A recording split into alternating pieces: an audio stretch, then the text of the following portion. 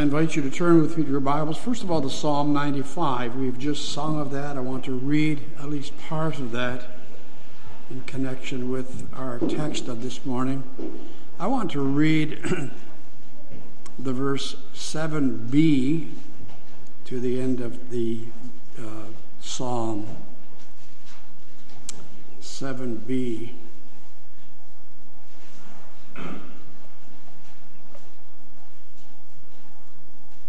If your Bible is the same as mine, then you'll see that they've placed a bit of a break there between the first part of verse 7 and verse 8, and they've connected the last part of verse 7 with verse 8. I want to begin to read there today, where it says today. And so today, if you will hear his voice, do not harden your hearts as in the rebellion, as in the day of trial in the wilderness when your fathers tested me. They tried me, though they saw my work. For 40 years I was grieved with that generation and said, it is a people who go astray in their hearts, and they do not know my ways. And so I swore in my wrath, they shall not enter into my rest. Thus far. Would you then turn with me to the prophet Jeremiah? Jeremiah chapter 36. I want to read verse 20 through to the end of the chapter. Jeremiah, right after the book of Isaiah.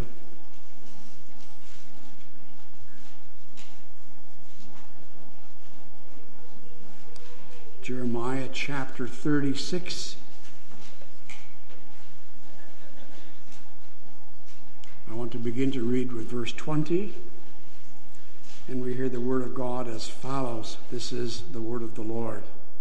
Then they went to the king and into the court, but they stored the scroll in the chamber of Elishama, the scribe, and told all the words in the hearing of the king.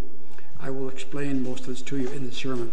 And so the king sent Jehudi to bring the scroll, and he took it from Elishama, the scribe's chamber. And Jehudi read it in the hearing of the king and in the hearing of all the princes who stood beside the king. And now the king was sitting in the winter house in the 9th month with a fire burning on the hearth before him. And it happened when Jehudi had read 3 or 4 columns that the king cut it with the scribe's knife and cast it into the fire that was on the hearth until all the scroll was consumed in the fire that was on the hearth. Yet they were not afraid, nor did they tear their garments, the king nor any of his servants who heard all these words. Nevertheless, Elnathan, Delaiah, and Gemariah implored the king not to burn the scroll, but he would not listen to them.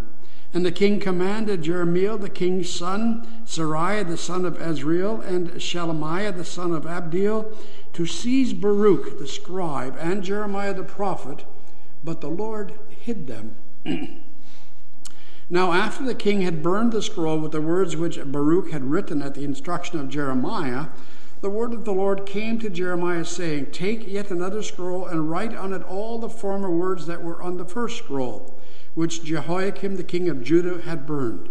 And you shall say to Jehoiakim king of Judah, Thus says the Lord, You have burned this scroll, saying, Why have you written in it that the king of Babylon will certainly come and destroy this land, and cause man and beast to cease from here?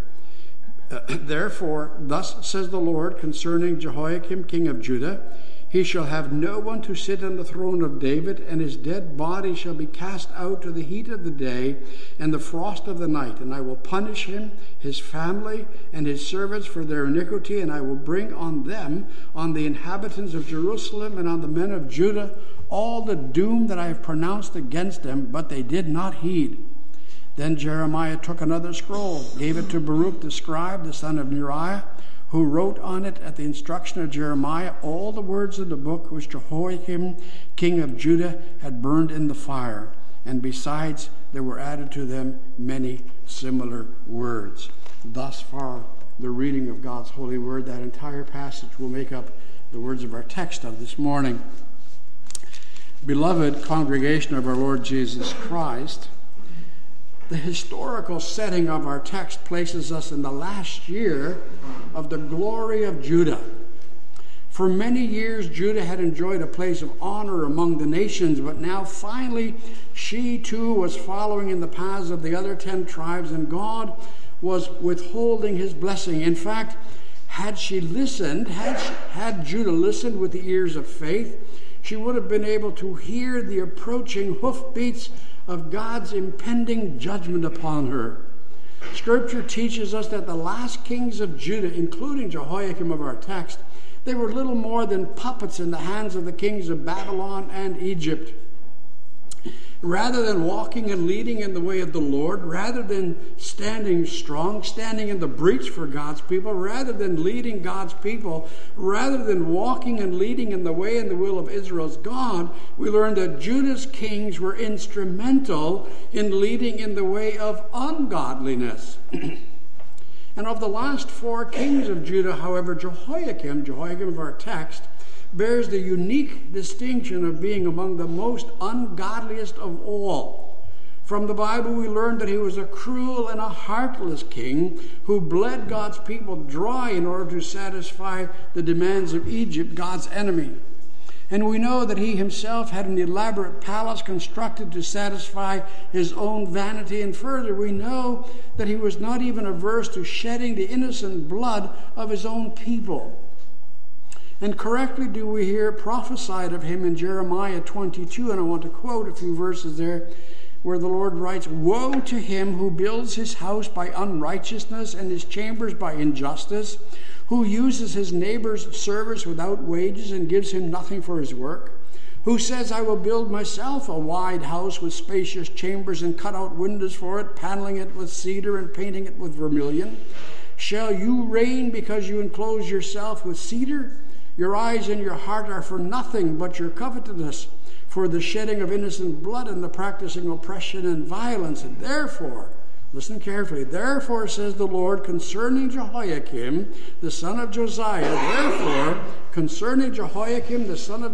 the king of Judah, they shall not lament for him, saying, Alas, master, or alas, his glory. He shall be buried with the burial of a donkey, dragged and cast out beyond the gates of Jerusalem." What a prophecy. What a damning indictment upon him. Over and over and over again, Jehoiakim had been warned and called to repentance by the word of God, but he had continued to despise it until at last the prophecy concerning his unceremonious death was fulfilled. And now it is here in our text of this morning that we are taught of one such opportunity.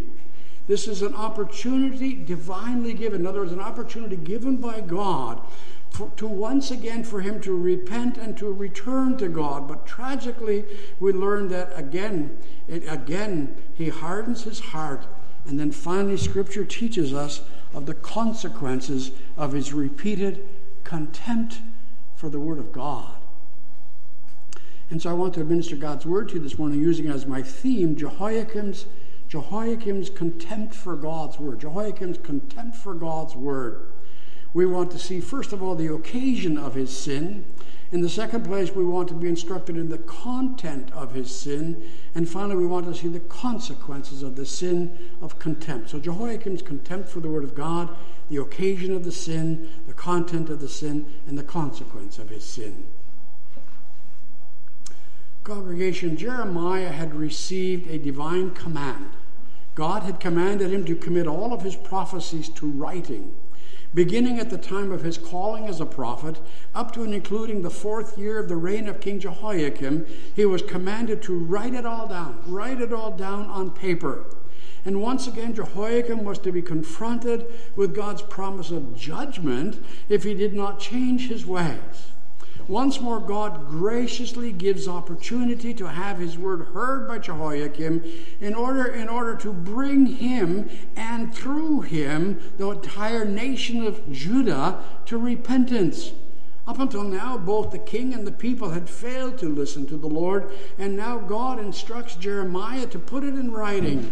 And enlisting the help of a certain Baruch, the scribe, he faithfully records the prophecies of God's judgment against Judah, And we learn that Baruch reads them to the people who had gathered themselves together to observe a day of fasting. As a little aside, it's interesting to note they were observing a day of fasting. So in other words, they were worshiping. They observed the ordinances of God. They went through all the emotions, if you will, but it was all a facade. The true worship of the Lord was not in their hearts. And so once again, Jehoiakim and Judah are reminded that unless a conscious change is made, the gathering storm clouds of judgment will soon explode into peals of lightning and thunder all around them. And now as we read the text, we learn that among the hearers there was a certain Micaiah, who apparently was greatly disturbed by the words that were read to them. The word was first of all read to the people. We read they were gathered together to fast, and the word was read to them first. And a certain Micaiah was greatly disturbed by the words that were read to him, and he rushed to the king's scribes and to the members of the king's court, and he conveyed all that he had heard to them. And they, in turn, they were persuaded to call Baruch in order that they could hear with their own ears the prophecies that had been told to Judah. And they wanted to hear now of the prophecies against Judah. They wanted to hear it for themselves. It would seem then that God's threat of judgment left a deep impression upon the sages, all of the wise people in the king's palace, for we read that they deemed it necessary to inform King Jehoiakim of what had been revealed to them from the writings of the prophet Jeremiah. And we read that Jehoiakim is presently residing in his winter palace. Also in Palestine, the winters could be bitter and fires were needed to provide warmth. And so apparently Jehoiakim was warming himself by a fireplace when the entourage entered. And then we read that one of the rulers, namely Jehudi, begins to read from that scroll, while the others gathered around, eagerly waiting to see the king's reaction. And his response was not long in coming. We read that as Jehudi had read 3 or 4 columns, Jehoiakim gets up out of his chair. He grabs the scroll and he cuts the scroll with a knife and casts it into the fire. And he continues bit by bit as Jehudi continues to read. Piece by piece, page by page, bit by bit, if you will, he cuts it up and he throws God's word in the glowing coals and embers until the entire scroll had been destroyed. People of God, what was it now that led him to such an extreme response? What occasioned him to treat God's word in that fashion? Was there perhaps doubt in his mind of the truthfulness of that word? Did he think maybe the word was wrong? That it was not an accurate reflection of the word of God? Could it be perhaps that he simply would not believe the words? Could it be perhaps his contempt for Jeremiah personally that caused him to respond with such a vengeance towards the message that Jeremiah brought? No, the cause of his conduct must be sought much deeper than that. In fact, it was the truthfulness of the written word that offended him. God's word identified him and his nation for what they were: sinful, disobedient, rebellious. God's word hammered and railed against Jehoiakim's own sinfulness, and it was that truth that infuriated him and stuck in his craw, if you will, and it was God's own accusing finger pointing at him personally that he would not tolerate. God's word exposed his sinfulness, and that Jehoiakim refused to hear, and therefore he was determined to destroy the word of God. That point needs to be clear to us in this context this morning. You see, if Jeremiah's prophecies would have been different, if they would have prophesied good things, if Jeremiah would have predicted peace and prosperity for king and nation, then also Jehoiakim's response would have been so far different. Then the scroll would in all likelihood have been held in honor and safely stored with the other archives of the king's court. Had the written word prophesied good things for king and nation, then the human authors would have been praised and raised to positions of honor. But no, as it was, Jeremiah and Baruch had to actually literally hide themselves in anticipation of the king's wrath. We read that the Lord God hid them from the wrath of Jehoiakim. That is now a thumbnail sketch of the drama that was being played out there in Palestine. My dear precious people of God gathered with me here in Salem this morning, not much has changed, has it? To be praised and stroked is always appreciated, but to have our sin and shame exposed, to be chastised, and then to be threatened with judgment for our wickedness, that doesn't sit well with us. And then we tend to go on the defensive. That's our human nature, our fallen human nature. And when we are confronted with our own sin by nature, we are inclined to hostility, and so too with Jehoiakim. God's word exposed the condition of his heart. God's word laid bare Jehoiakim's misspent, disobedient life, and it was that truth that precipitated his fury. The word of the Lord, as it came to Jehoiakim here in our text of this morning, it had a particular message for him, namely the impending judgment upon him and upon his nation as consequence of Jehoiakim's sin. And it is in the same way that his word comes to us each time again. God's word does not stroke us. God's word does not commend us. No, it exposes our sin. It strips us of our pretension and our sanctimonious self-righteousness, and it chastises us, calling us to repentance, and then it threatens us with impending judgment if we refuse to confess our sin and if we refuse to seek forgiveness at the foot of the cross of Jesus Christ. Mighty people, God, think seriously of this with me for a moment. When that painful word of God confronts us, as long as that sinfulness and judgment is spoken of in general terms to all people, or even to all people in the congregation, then we still find that word acceptable and even palatable. Oh, we can even be found to nodding our heads in agreement, and we tend to say, "Right on, Domine." When the rebuke is brought in generalities, it does not offend us at all, for after all, we've been taught already in our very youth that all of mankind has sinned, all fall short of the glory of God, and I'm willing to share in that, and therefore judgment comes to all. And a general rebuke in sweeping and universal terms we find good and necessary, bothers us not at all. However, when the Word of God becomes personal and specific, when it is directed to us personally and declares to us personally that we ourselves in a particular way are found to be sinful in the sight of God, then the tendency, like Jehoiakim, is to become defensive. And rather than to submitting in humility to the word, we defiantly reject the message and the messenger. Walk with me for a few moments as we work this out together. When, for example, we personally harbor animosity toward another, then God's word teaches us that whoever hates his brother is guilty of murder, and no murderer will inherit the kingdom. How do we respond? Or if we know in our hearts that we've gossiped about or slandered a brother or a sister, and then we hear God's law on Sunday morning condemning us personally for that, how do we respond?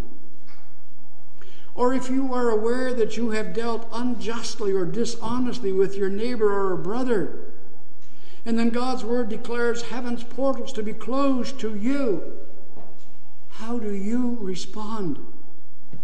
or if you know yourself to give in to temptations of the flesh in thought or in deed, and God's word confronts you with the admonition that no adulterer or unchaste person, and I would add into that category also pornography, that no such unchaste person shall inherit eternal life. How do you then respond if you are guilty? Or when you are reminded from the Word of God that you are not to neglect meeting with God's people for worship on the Lord's Day, and your pew is often left unattended, especially when called by the elders for a second time on the Lord's Day, and God threatens you with judgment, how do you respond? That's the question before us here in this context.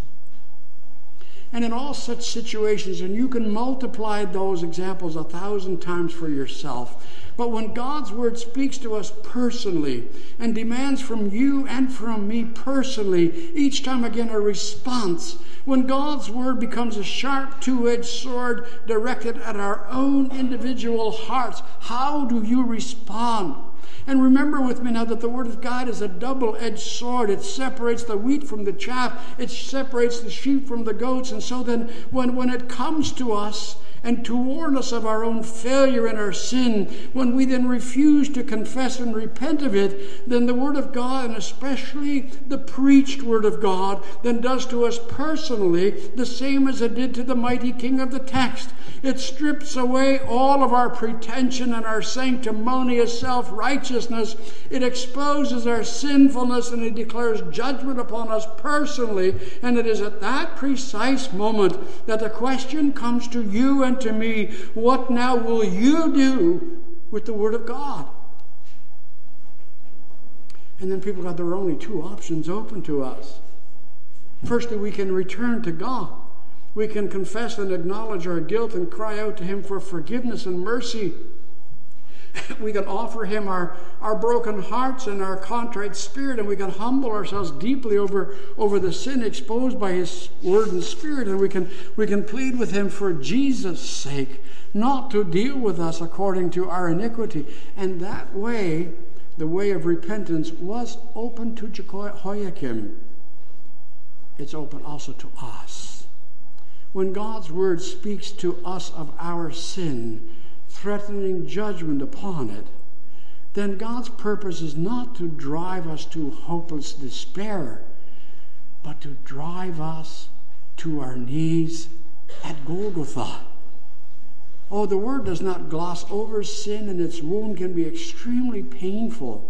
But God's purpose is to call us to repentance in order to draw us back into fellowship with Him. And when such a road is taken, then God's word also assures us that He does not deal with us according to our sin. He Himself then will comfort us with the assurance that there is forgiveness for all our sin in the precious blood of the Lamb shed on Calvary's hill. But another response is also possible. God's word can and does bring about anger, resistance, and rejection. And that's what we saw coming from the heart of King Jehoiakim. You see, just as God's word can bring humble confession and repentance, it also brings denial and defiance. That double-edged sword either drives us to our knees at the cross, or it drives us out the door. It can be no other way. Just as the cross of Christ is a source of glory for one, it's also an offense to another. It's as Isaiah writes, God's word, never hear me well. God's word never returns empty or void. It always accomplishes the purpose for which God has sent it. God's word demands and creates a response. One will bend his knee, the other will clench his fist. It hardens and it softens. It can be no other way. The Word of God, each time it comes to you, demands a response. Even to not respond is a response in unbelief. Happy is he, blessed is he, truly blessed is he who through the word has recognized his sin and then flees with it to the cross of Jesus Christ. Blessed is he, happy is he who has been broken, who has been shattered by the power of the word, but who has also in that word found healing and reconciliation and restoration. Blessed is he who in that same word has found judgment and comfort for a broken and a contrite heart. According to our text, it is obvious that Jehoiakim was not among those who sought healing in the power of the word. To the contrary, his actions demonstrated a vile and a blatant contempt for God's word. His sin was of the utmost seriousness. His sin was not an explosion of anger. It's not that he just snapped for a moment. It was not a fit of rage, if you will. Would that it were so. In those kinds of cases, usually genuine sorrow follows. No, his sin was to grieve the very Spirit of God. We do not read that he burned 3 or 4 pieces and then had second thoughts and regretted it. No, we read he burned it all. But section by section, bit by bit, piece by piece, little bit by little bit, not in a violent rage, but in quiet determination, systematically and methodically, he demonstrated his contempt for the Word of God. You see, the Word of God had pierced his very soul, and yet we read he tore not his garments in repentance. No, he tore up the Word of God to his own destruction. People of God, we have here before us a blatant and a conscious contempt for God's word by someone who knew God's word and consequently also knew better. We need to understand this. It is extremely important for us to keep in mind that Jehoiakim was no stranger to the Scriptures. We need to remember that Jehoiakim was raised in a godly home by pious parents. Of his father Josiah, it is written that at a tender age he began to serve the Lord, and he walked in the footsteps of his father David, neither wandering to the right or to the left. Josiah, Jehoiakim's own father, had been the king who had returned Israel to her God. And so obviously then Jehoiakim would have had previous contact with God's word, and he would have had a working knowledge of God's will for his life. God's word was not foreign to him. No, rather, he had been taught already in his youth of covenant blessing and of covenant responsibility. In other words, congregation, he was born and raised in the covenant. And it's important that we understand that. What we see here, congregation, is a classic example of one who, although born in the covenant, rejects and squanders the covenantal blessings because he refuses to keep his covenant obligations. What must be clear to us in this context is that Jehoiakim's defiant action was not an incident of a momentary rage or a falling into sin through weakness. No, it was that final act. It was the epitome, the ultimate defiance, and this act of burning God's word was his final crowning. It was, if I may say it this way, it was the icing on the cake of a lifelong process of hardening his heart and rejecting the promises of the covenant. Congregation, capture this with me then. The message has a warning for us. It has a warning, first of all, for the Church of Jesus Christ. It comes as a warning, first of all, especially to those who are children of the covenant. To those who may thank God that they were born of godly parents and in a home where God's word was honored. People of God, we cannot adequately express what a tremendous privilege it is to be born in such a home. However, we must not make the mistake of believing that by virtue of being born in the covenant, that it is therefore impossible for us to imitate the tragic sin and fatal sin of Jehoiakim. The Word of God speaks every Sunday again. It's coming to you right at this very moment, but the Word of God comes to you every Sunday again. It comes to a covenant people. It comes to us not only in broad general terms, but also it comes specifically. It addresses us personally. It exposes our personal sin and cries out to us, "Thou art the man. You are the guilty one." And it can also happen to us that when we have been stripped by that word, it can happen that when God's word exposes our specific and personal sin, that we set our face against that indictment and we refuse to bend our knee. Are we then not also guilty of the same sin as Jehoiakim? Well, fortunately not yet. But then the first step has indeed been taken. People, God's sin can have such a powerful influence in our lives. There are in our lives so often specific personal sins that we are consciously aware of and perhaps even cherish in our hearts. And when then God's word exposes that sin and passes judgment on it, at that precise moment, we are confronted with a crisis. Then we are called to make a conscious decision. As with Jehoiakim, two options are open to us. On the one hand, we can bow before that word. We can submit to his judgment. We can plead for God's grace and forgiveness, and we shall receive it. Or we can piously declare that the indictment is not meant for us, and we can refuse to accept God's righteous judgment upon us. That was the choice confronting Jehoiakim. Either acknowledge sin and allow God to bless him, or continue to nurture his sin and by so doing show his contempt for the word of God. And he chose the latter. What now will you do with the word of God as it came to you this morning? Congregation, people of God, especially to our young people of God, I need to say here in this context, the sin of Jehoiakim, it was the ultimate and the final act of a long process. Step by step, piece by piece, bit by bit, he had hardened his heart over the years. He was born in the covenant. He had been taught of the way of the Lord at his mother's knee. He had been born in a Christian home. He had been instructed by godly parents, probably went through all the motions. In fact, we could say, to use the vernacular of today, we could say he went to catechism and to Christian schools, and yet he had treated it all with a cool indifference and finally with a blatant contempt.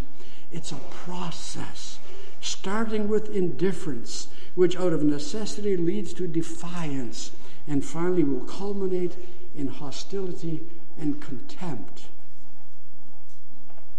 And people got, the sin doesn't start with a burning of the Bible. I can almost hear you saying, well, Dominic, it's an interesting story you've given us. But we're not guilty of burning our Bibles. As a matter of fact, our Bibles have a prominent place in our homes, in our churches. But it doesn't start with the burning of the Bible.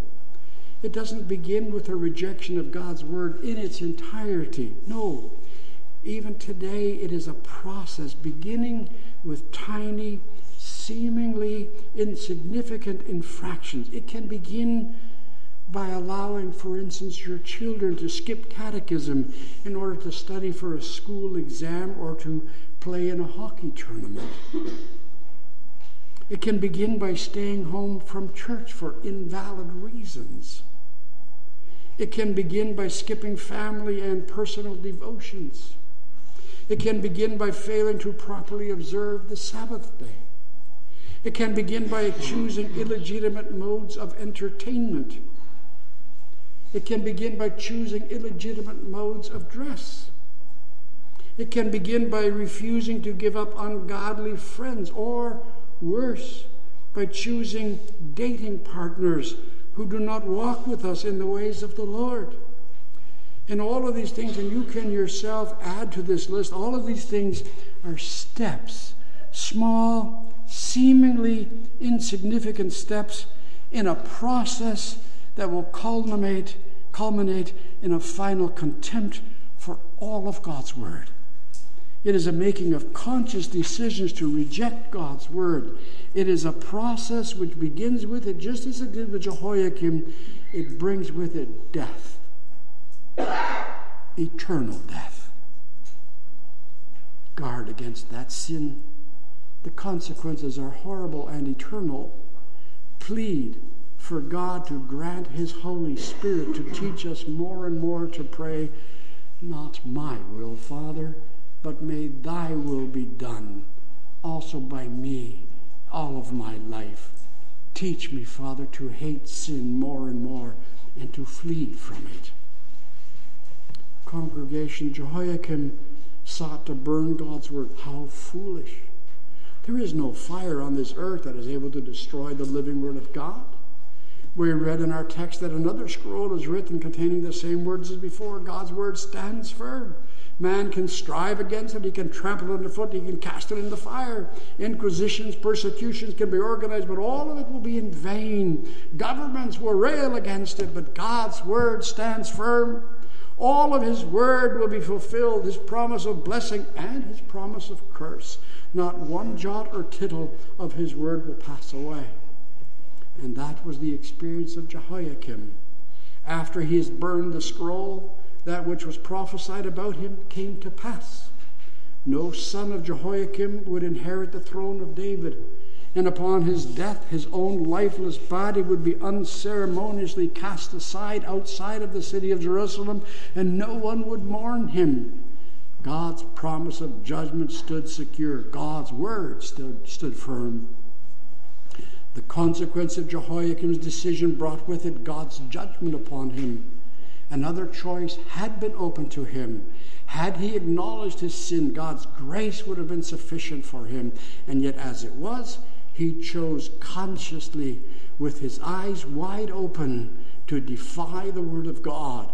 Consciously, systematically, step by step, bit by bit, piece by piece, he had hardened his heart and refused to kneel at the foot of the cross.